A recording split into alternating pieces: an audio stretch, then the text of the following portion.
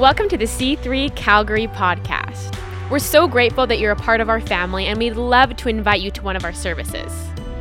To find locations, times, and more information about our church, visit our website at myc3church.ca or find us on Instagram.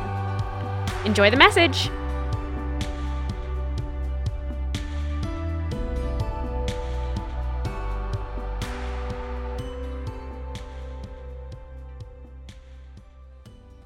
Worship set for us. You guys can find a seat. My name is Brad, and my wife Shelby and I are part of the C3 Central Leadership Team.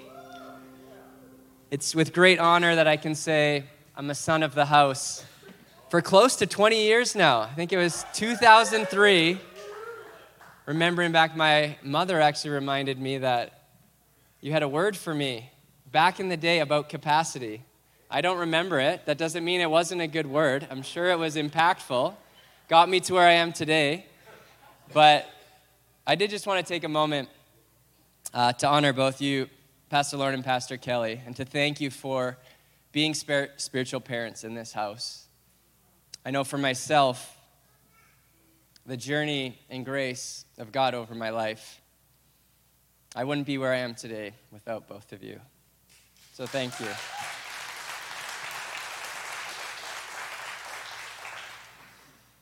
We do have incredible leaders, and it's a blessing to serve under their leadership and to serve under the leadership of their son-in-law and their daughter, Pastor Steve and Britt. What a great week to serve here and share on capacity. I don't know why, as a teacher, I would say yes to the very last week of school where everything is due, and I was behind, of course, to say, yeah, of course, roster me in. What are we speaking on? Capacity, even more perfect. I don't know about you, but we probably have seen the definition of capacity that talks about the ability to take on more or to carry more, the maximum amount something or someone can carry, the ability to deal with something. Often we use synonyms like ability and potential when we're comparing to capacity. And yes, those are defined terms. Those are aspects of what capacity is referring to. But I want to speak this morning that capacity is more about being than doing.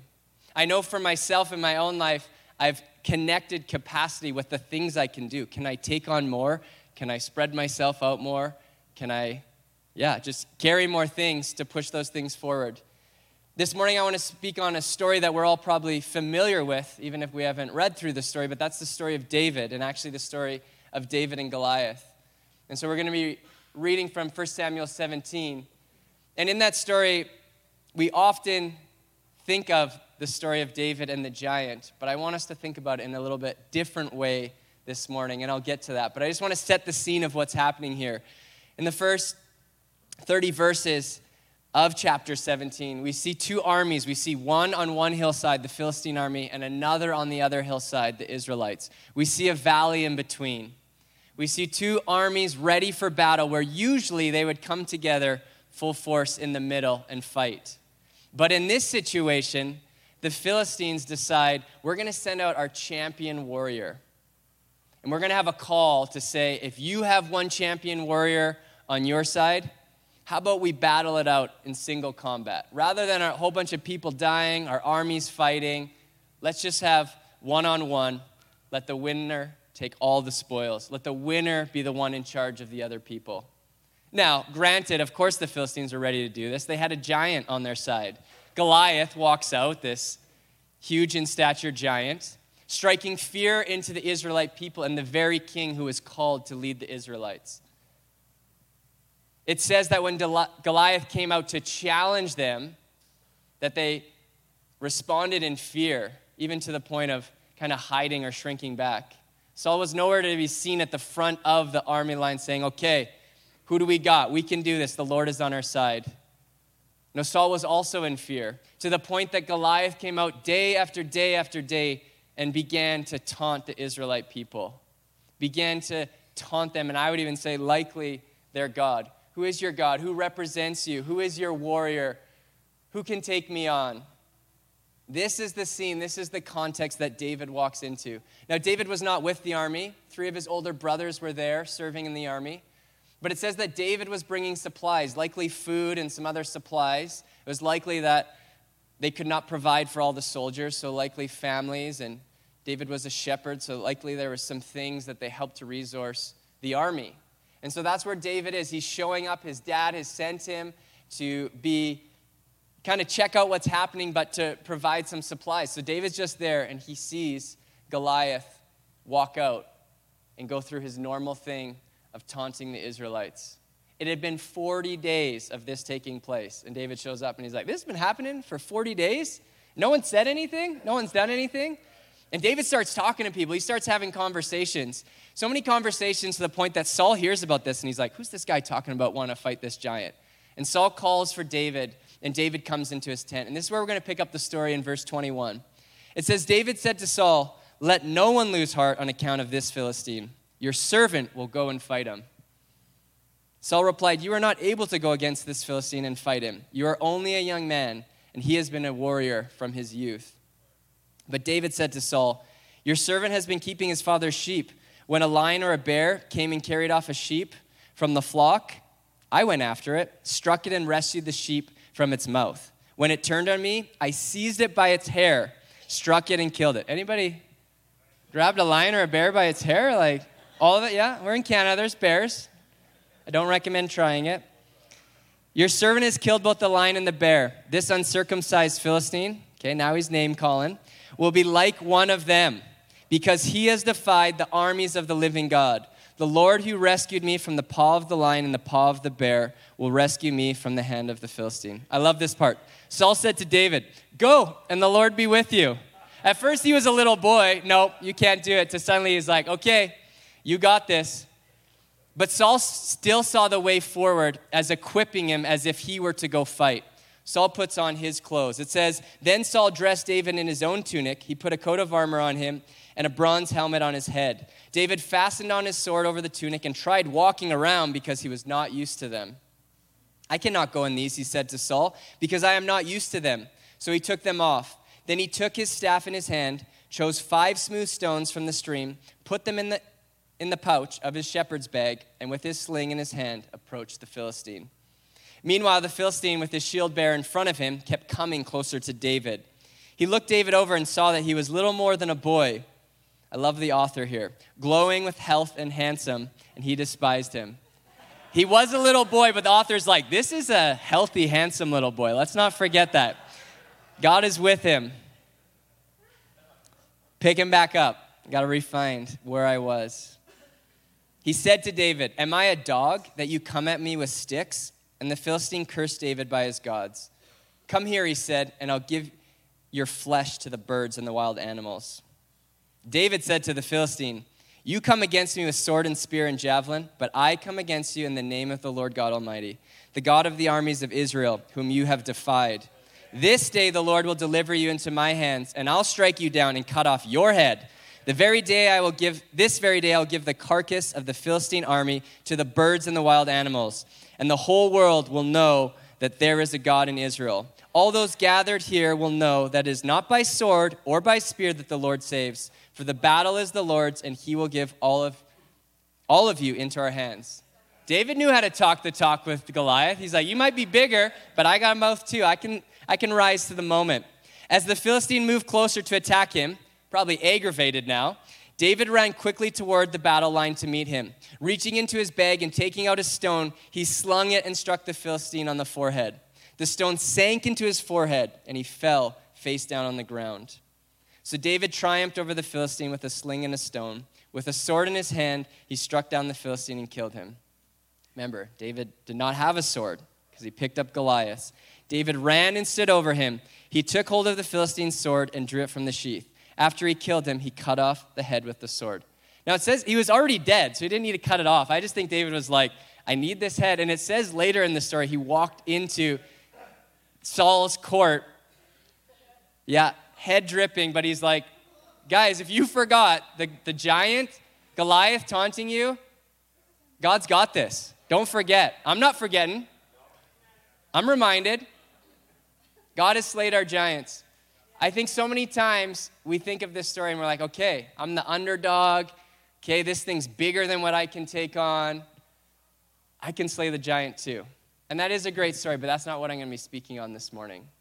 What I'm actually going to be speaking on, my main point, is that capacity comes from a heart that's surrendered to God. So often we focus on David in the battle, but I believe, I know myself, lose sight of where was David before this to put himself in a place where he was faithful and ready because he believed in the Lord Most High would bring victory in this battle. What was David doing in the time before this to prepare him for the battle? I believe true biblical capacity, one that is sustainable, that doesn't lead to burnout, comes from a surrendered heart. So what does surrender look like in your life?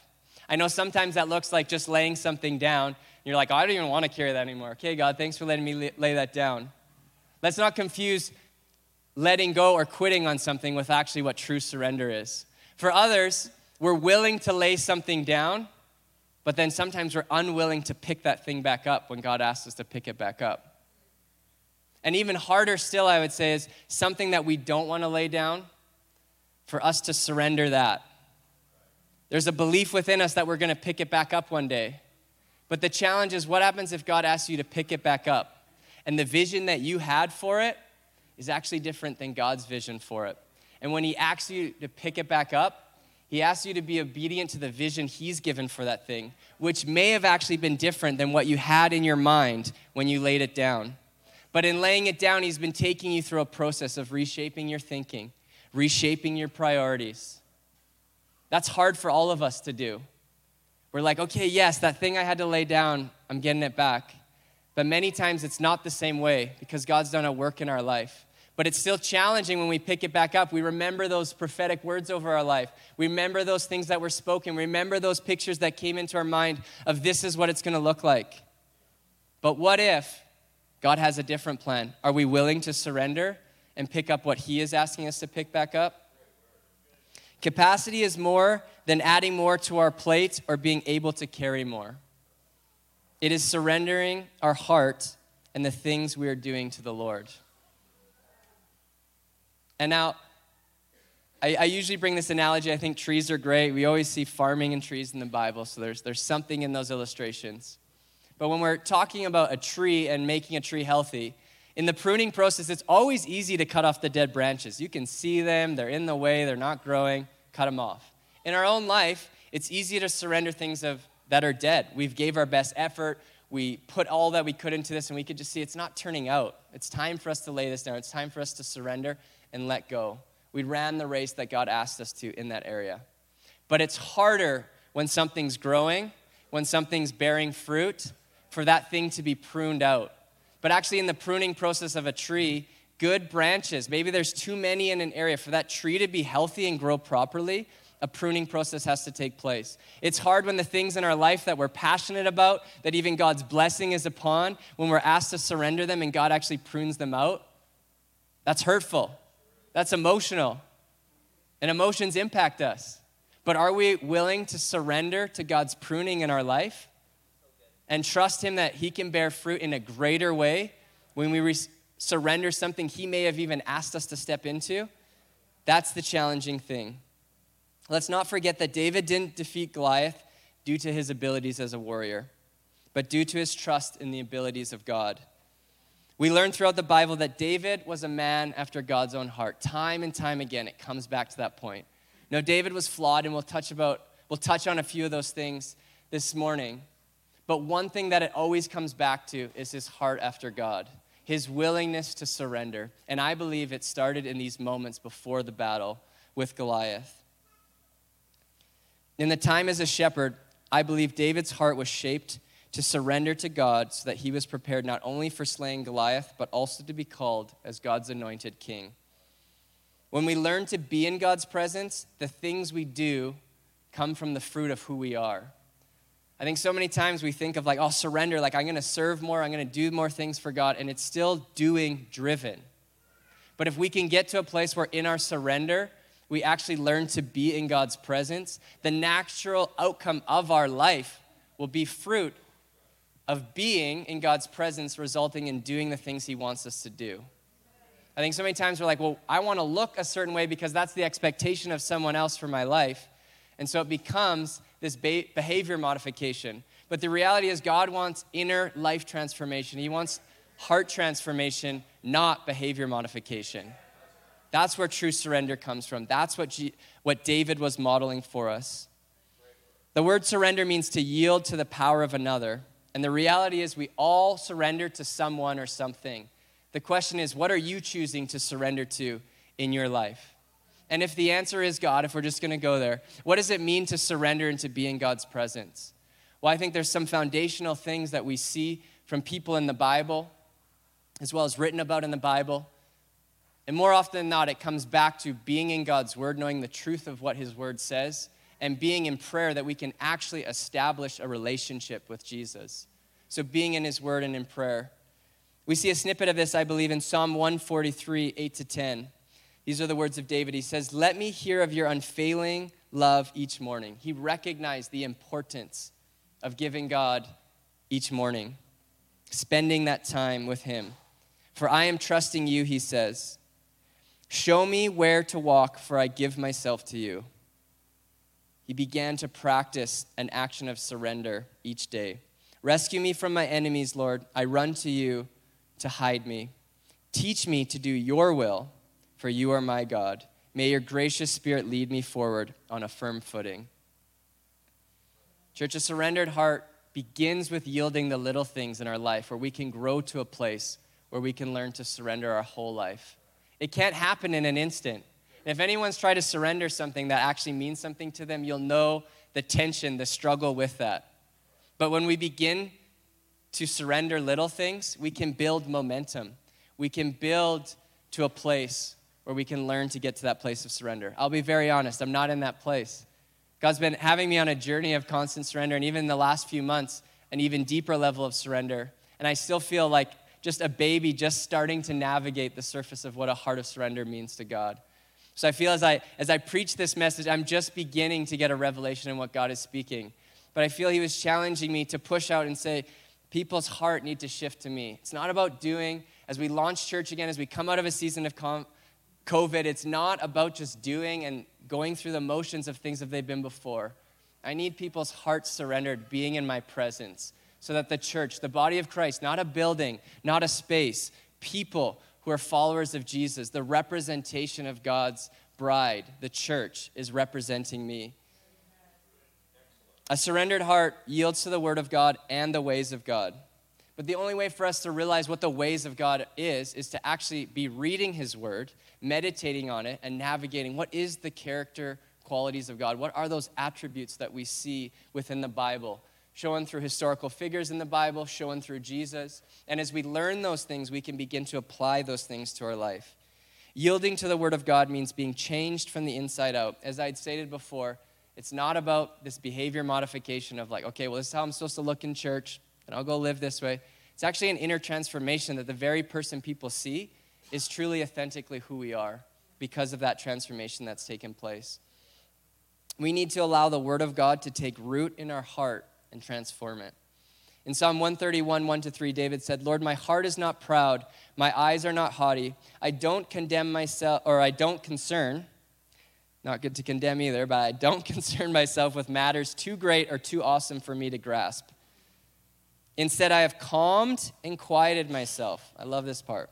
"Calmed and quieted myself like a weaned child who no longer cries for its mother's milk. Yes, like a weaned child is my soul within me, O Israel. Put your hope in the Lord now and always."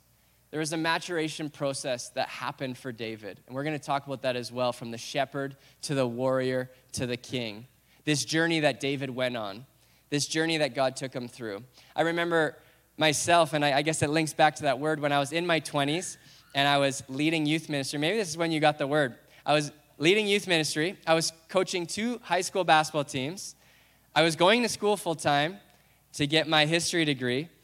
I was working part-time as the handyman at the church, and I was painting part-time to pay for that, and I was tutoring in school to make money. And I remember doing a lot of things, and it would make sense that I would get prayer for that in that time. But I learned in that time, like, okay, I can carry a lot of things. I also learned in that time that the more things you carry, the less depth you can put into the quality of what's being produced through those things.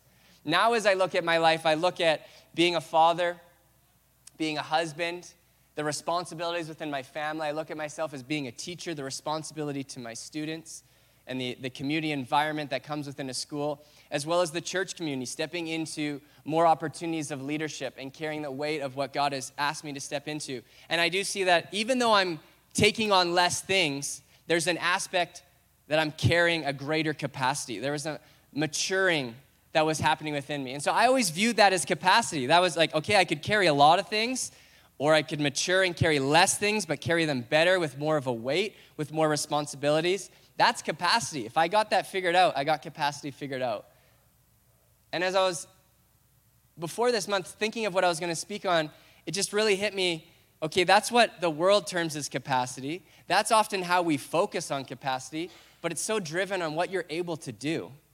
And God just really spoke to me of my capacity that I have for you has very little to what you can do and what you're willing to surrender to me so that I can use you for the things I have. And so it in many ways shook me up, and I was like, I didn't know where I was going to go with it. Always good to go to David. There's lots of good stories about him. But God was refining and reshaping something in me. Is there something more than incapacity than just thinking what we can take on? We know that's what people see on the exterior, but is it actually a refining within that grows our capacity? I believe that God desires to do something great within each of our lives, but I have come to learn that he is waiting for those who are willing to surrender their will to him. The great things that God's promised over our life, he's promised those things, but the choice is ours of what we need to step into. And if we do it in our own strength, we can still walk towards that, but we'll find that we face aspects of burnout where it becomes too much for us, where we do find ourselves having to turn back to God to say, God, why did you ever ask me to do this? It's way more than I could ever handle on my own. And God reminds us, well, I didn't ask you to do it on your own, even if you chose to do that. I didn't ask you to do it without me. I didn't ask you to do it without people, but I allowed you to choose to do it the way you did it. I like the heart of obedience stepping towards what I called you to. Will you take that step of obedience to do as I've asked you to do it? I know for me in this season, Proverbs 16:9 has been a very challenging word. It says, in their hearts, humans plan their course. I'm definitely a planner. I like things organized, structured, planned out ahead of me. And I like to be in control of that plan. But the second part of that verse says, but the Lord establishes their steps. He's challenged me, okay, you can take your steps and you can make your plan, but I'm a part of this process. You can fight me on it, or you can submit your will to me and the steps that I have for you, this promise that I have for your life, this promise that I have for your family, this promise that I have for my church that I've invited you to be a part of. Am I willing to surrender those steps to him? It's a challenging thought. The other verse that over the past couple of years he's been teaching me is Proverbs 3, 5, and 6 that says, trust in the Lord with all your heart and lean not on your own understanding. In all your ways acknowledge him and he will make your paths straight. I remember applying for a teaching position, and I thought I had a great interview, and I was like, I got this, and God's on my side. So of course that giant's going to be slain. It's my job. I've never not got a job in my life. This is where I was at. I got a call. I didn't get the job. Emotions, wrecked. I was a mess. And I've been reading this verse every day that week, trust in the Lord. And I look back at it. And that voice of God that you're like, God, is that your voice? I don't want to hear that. He said, what does it mean to trust in me and not your ways? This was your way of figuring it out. What if it wasn't my way? So I began praying that verse every day after that. And I began to see the emotions of the weight of rejection, of hurt, of not getting that position begin to subside. It was one of the first times I feel that I actually experienced in the midst of a chaotic moment, God's peace carrying me while I was facing the chaos in front of me. Not when it had passed and I allowed my emotions to settle, when my emotions were at their heightened state, to actually experience God's peace in that moment. In fact, as I look back now, I've been teaching for 7 years, and when I've gone through the formal interview process, I've never gotten a job. And yet for 7 years, I've always had a teaching contract. The weird thing is each time I apply for the job, I get told I didn't get it, and they say, oh, you had a great interview. And I'm like, do you just say that to everyone? They said they don't. But anyways, I get a call back, They're like, oh, there's a different job we have. You don't have to interview for it. Do you want it? And what I learned in this process is I like control, and God's not willing to give it up. If I learn the lesson, it makes it a lot easier for me. But I realized in 7 years, am I willing to trust God to be my provider? He does ask us to take steps of faith. I believe he asked me to apply for those interviews, to take a step forward. I don't think I would have got those jobs if I didn't take the step and get rejected and not get the job. But he's shown me that I will always provide for your family. Just maybe not as you expected it to go. It's been a journey of trusting and believing God to be my provider. I've come to learn that doing things God's way is better than doing it my own way. And I don't know about you, but if you ever take on a project and you're like, I can do this, I can figure it out. IKEA, like, why do they even have a booklet?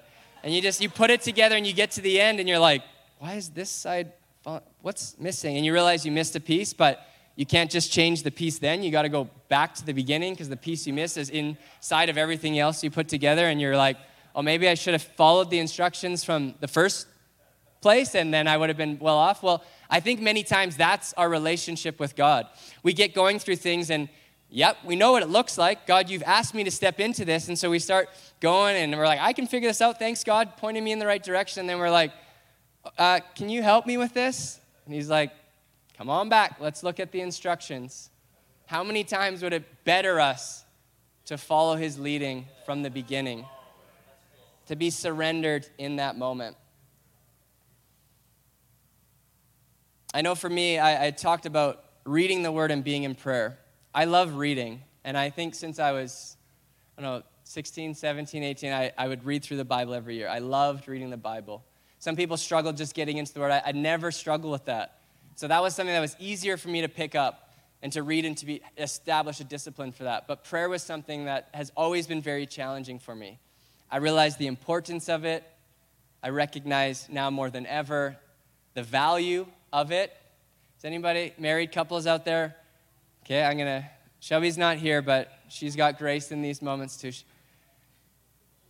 Thought like, I can identify what's happening in my wife's life, and I can just tell her the things she needs to work on to solve the problem. Anybody? I know you're out there. That's me for sure.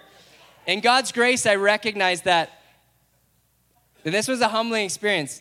I feel like it was a month I'd been telling her, this is what you got to do. And I was like, okay, I'm going to let it go. And I began praying about it.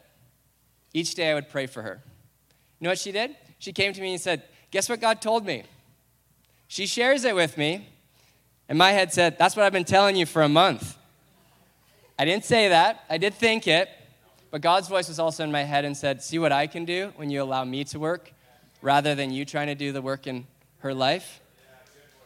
A surrender and a submission to doing things God's way rather than our own way. I'm still working on that one. I have not got that one figured out. So any husbands out there, it's a journey, but it is true.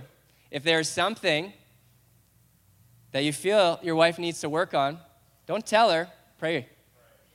Submit it to God. Be amazed at what God will do and the revelation he brings when you trust your wife in God's hands rather than in your own hands. So this journey of prayer has been something that I've continued to try to challenge myself to step into. And I've been in a men's group. Sean in the back. Love you, Sean. We've been challenging each other to go deeper in our relationship with God. And there's been a few people I've been mentoring in this time. And we've been talking about a lot of things. And talk is great. When it's talk, when there's action applied to some things that stretch you, it's difficult. And I remember having talks and going through things and establishing a discipline of prayer. And I remember God saying, I want you to get up in the morning. It was more, what is stopping you from getting up in the morning to spend time with me, to start your day? So to clarify, I would get up every morning, I would read the Bible, I'd get ready for my day, I'd go through that process. But he was challenging me on prayer. What is stopping you from the very first thing, taking a moment to intentionally be in silence before me, quiet your thoughts, surrender everything that's coming in your day, all your thoughts, your feelings, your emotions, surrender those things and pray for certain people in your world. And I said, well, that's easy. I hate the mornings. Getting up at 7 is awful, so getting up at 6 to make this happen is even worse. So who wants to do that? Those of you who are morning people, God's grace is on you. I'm not a morning person, but I felt very convicted. Not shamed, not condemned, convicted. What's stopping you? Yes, it was my own selfishness of I didn't want to do it because I hate mornings. I gave myself all the excuses. Well, I'm going to fall asleep anyways. If you really want me to do it, I'll fall asleep. Okay. But I got up, and I'm now over 100 days in a row establishing a discipline of intentional prayer where I start every morning with a time of silence. I'm also that person that I was like, if I need to get into prayer, let's turn on the worship music. Let's let the Holy Spirit vibes come and like the emotions come. And I'm like, music gets me into that place. We're being challenged in this season. Can you get to that place in silence? Nothing initiating that response, but the raw emotions and thoughts and everything that's happening to enter that place in relationship with God. So I start every morning with silence. I start every morning with, okay, thoughts come in, surrendering those things to God. And then start strategically praying for people that God's asked me to pray for in my world. And then I do my Bible reading after that. And to be honest, there's some days that I'm like, God, did anything come out of this morning? But he's showing me it's less about a feeling and more about the depth that's being established within you as you take simple steps, as you establish a habit that grows deeper within.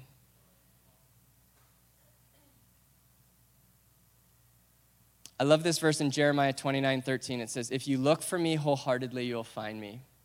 I'm one of those people that always speak Jeremiah 29:11, so I know that verse really well. For I know the plans I have for you, declares the Lord. He talks about a good future ahead of you, a hope for people who are about to go into captivity, about to go into exile. We know that verse. We may even know the following verse in Jeremiah 29:12 where it says, when we pray to God, he will listen. But do we know the third verse after that? We want to hear, yes, you got plans for my life that are good. I pray and you listen. But do we want to follow those who look for me wholeheartedly will find me? Do we want the wholehearted aspect of it so that we get the plans God has promised and we can actually see him answering the prayers in our life? For me, that was a convicting verse that's reminding me that spiritual formation and an increased capacity to serve the Lord is established in our life only when we surrender to God. That's the starting point. That's the wholehearted pursuit of God. We've been reading through a book by Henry Nouwen called The Way of the Heart. Now, spiritual disciplines may be great tools, but the goal of great tools is not to just use the tool to be in a routine. We need to use them to help us stay rooted in a healthy, growing relationship with Jesus. If the tool is not actually helping you grow in your relationship with Jesus, what is the tool useful for? Maybe it established a good habit in your life, but what is it producing? We need to find tools that actually bring us to that place, that establish that intimacy. So one of the things that I've actually really found helpful about his book is he's had some simple practices around prayer. Those things were keep your prayer simple, have it to be unceasing, and all-inclusive. And so when we talk about simple prayers, we're talking about something that's not too wordy. I think a longer prayer can have a season when you're praying for things, but I'm starting to rethink that. I feel like I am one of those people that when I pray, I'm like, trying to think of all these great words or things pop in my head and like, okay, was that a good prayer because of the length of time I prayed for or the type of words I said? God's like, maybe. You could have said 3 words and it'd been just as powerful of a prayer.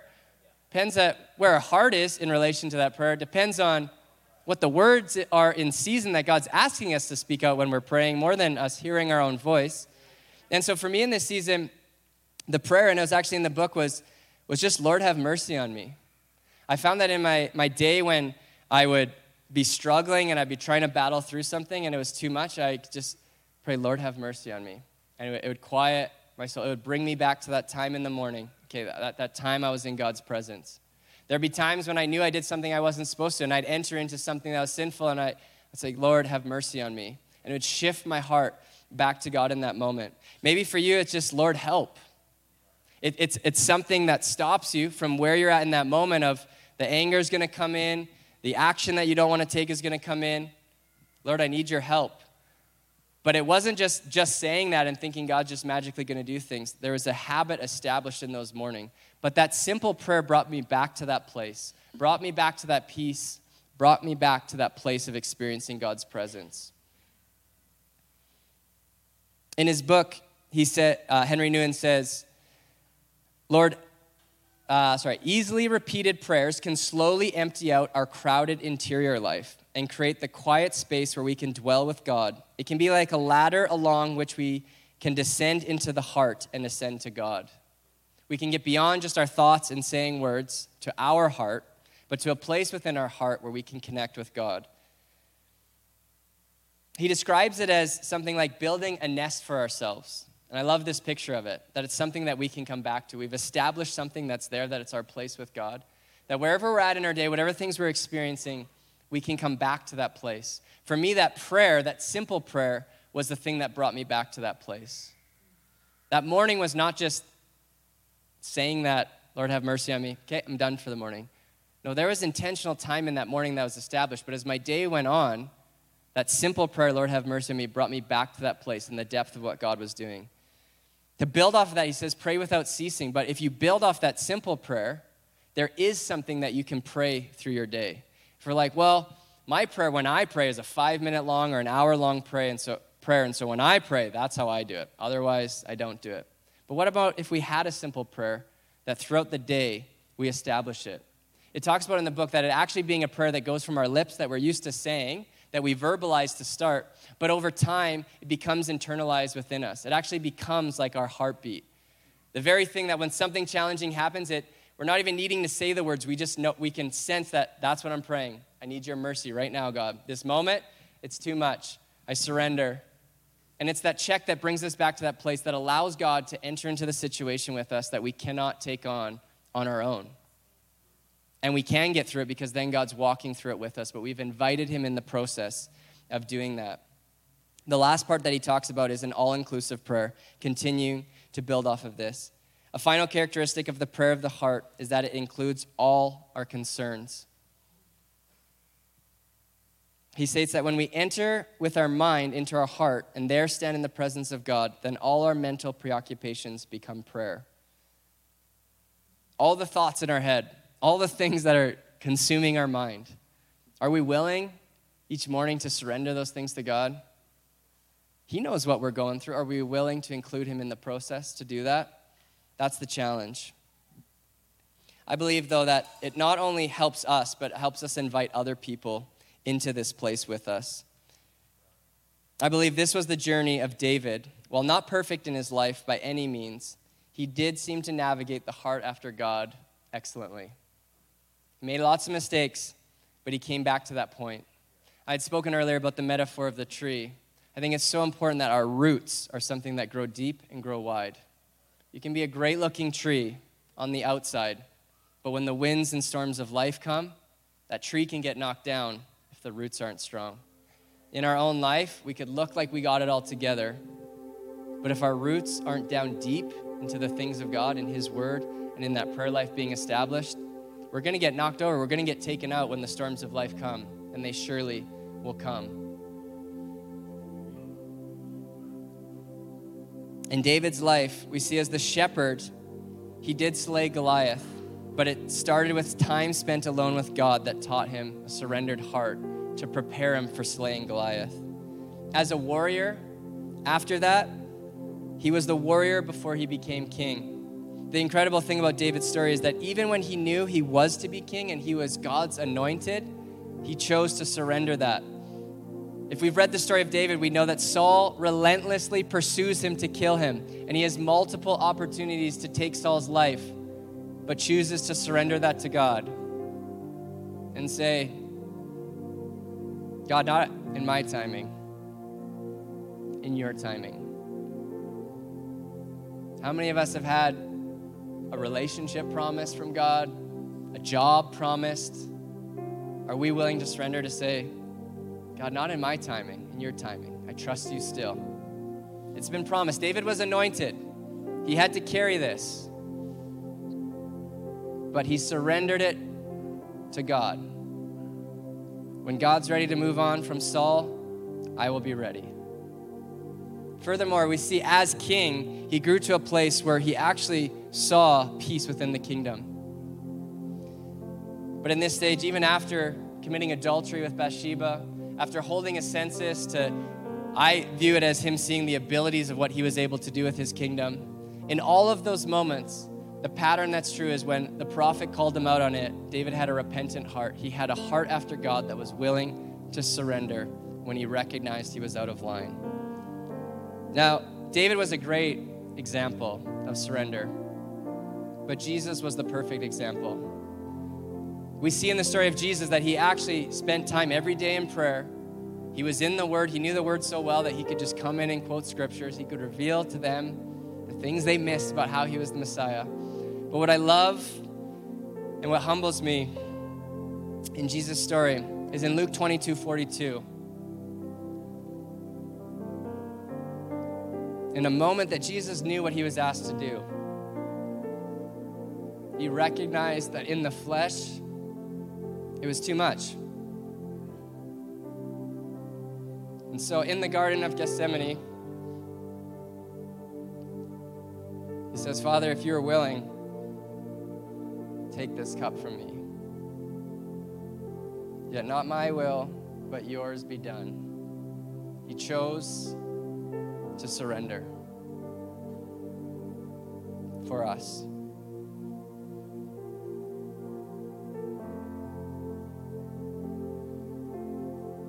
As I was preparing for this, I was listening to some songs and a song came across, and I don't think I'd ever heard this song before. Maybe I had, but the words just really spoke to me. It's from Ryan Stevenson with Lifted Hands. He said, I have tasted all that this world has to offer, the here and gone that leaves you wanting more, but can't satisfy. Father, forgive me for taking so long to see that you're all I need. With every heartbeat in my chest, Lord, I surrender all that I have. The days yet to come, the days in the past, I'm giving you all I am, with lifted hands, with lifted hands. I do believe that learning how to establish practices that allow us to be in an intentional place. I'll just get the band to all come back up on stage. An intentional place where we can be silent before God. We can create an environment of solitude, which doesn't mean we're removed from everything in life, but it remains a place where we can be in that presence of God, away from the distractions of life, and pull on that as we enter into the chaos of life. And that's where our prayer life happens. Those intentional moments that we've established something where we've been willing to surrender. I just want to end with this verse, and then I want to pray for some people, and I want us to take a step to enter into maybe something that God's asking you to surrender in this season. Believe for what he's building within you going forward. But Jesus reminded them that times ahead were not going to be easy. In Matthew 24:4, he says, Jesus himself warned us, take care that no one deceives you, because many will come using my name and saying, I am Christ, and they will deceive many. You will hear of wars and rumors of wars. Do not be alarmed, for this is something that must happen, but the end will not be yet. For nation will fight against nation and kingdom against kingdom. There will be famines and earthquakes here and there. Many will fall away. Men will betray one another and hate one another. Many false prophets will arise. They will deceive many, and with the increase of lawlessness, love in most men will grow cold. But those who stand firm to the end will be saved. This good news of the kingdom will be proclaimed to the whole world as a witness to all the nations, and then the end will come. We don't know when that time will be. Jesus is talking about the end times because the end times were right after Jesus. We've been in thousands of years of end times. We don't know when that time is, but the message from Jesus is the same. It is our task to stand firm to the end.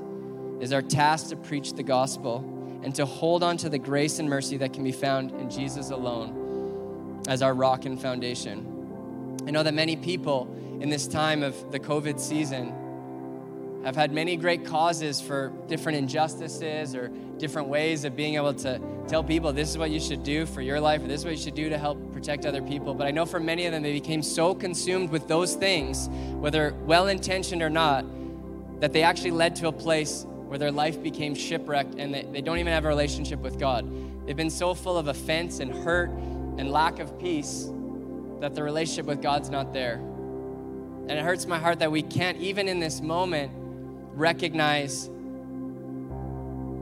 that if we're willing to surrender our heart to God, He will help us navigate any season of life, especially this season of life, especially the season of life we've just walked through, and any like it that come in the future. We're not the only generation that's faced challenges beyond what we can fathom and pushed us way beyond our comfort zone. But every generation has the opportunity to surrender their heart to God to a place where He can build capacity within them.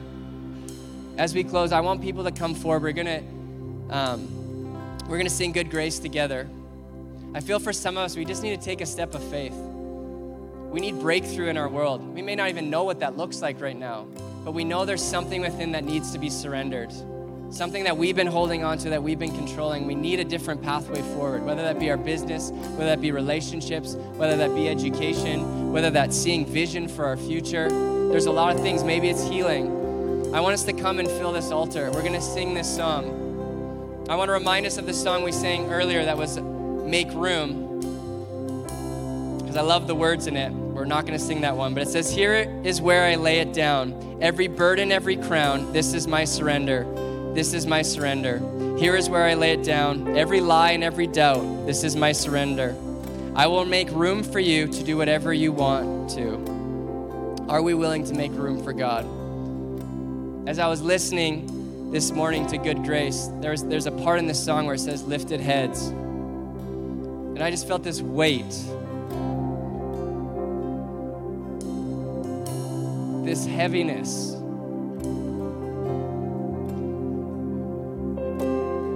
That some of us feel we can't even look up to God because we feel too ashamed. We feel not enough. We feel that we've let Him down or we've let family down. But I feel in this moment, He's wanting us to push past that. His invitation is always open to us. And some of us need to take a step of it doesn't matter what happened in the past. It didn't matter what happened this morning. You're here in this moment. Are you willing to surrender and take that step to see God's breakthrough in your life? Are you willing to establish a discipline of intentional time in God's presence that will forever change your life? As we sing this song, I just want people to come fill this area, a place of surrender. After the song, if you want to stay, I'll be here and there'll be a prayer time for prayer. I want to pray for you. But in this moment, I feel many of us just need to take a step. We need to allow whatever the chains are that are holding us back, the weight that some of us are carrying, feeling we have to do it on our own, to be broken off, to surrender it to God. So we're going to enter into this song.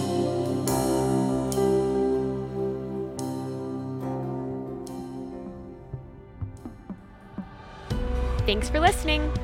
To hear more messages like this one, make sure to subscribe to our podcast and check out our C3 Calgary live stream on YouTube.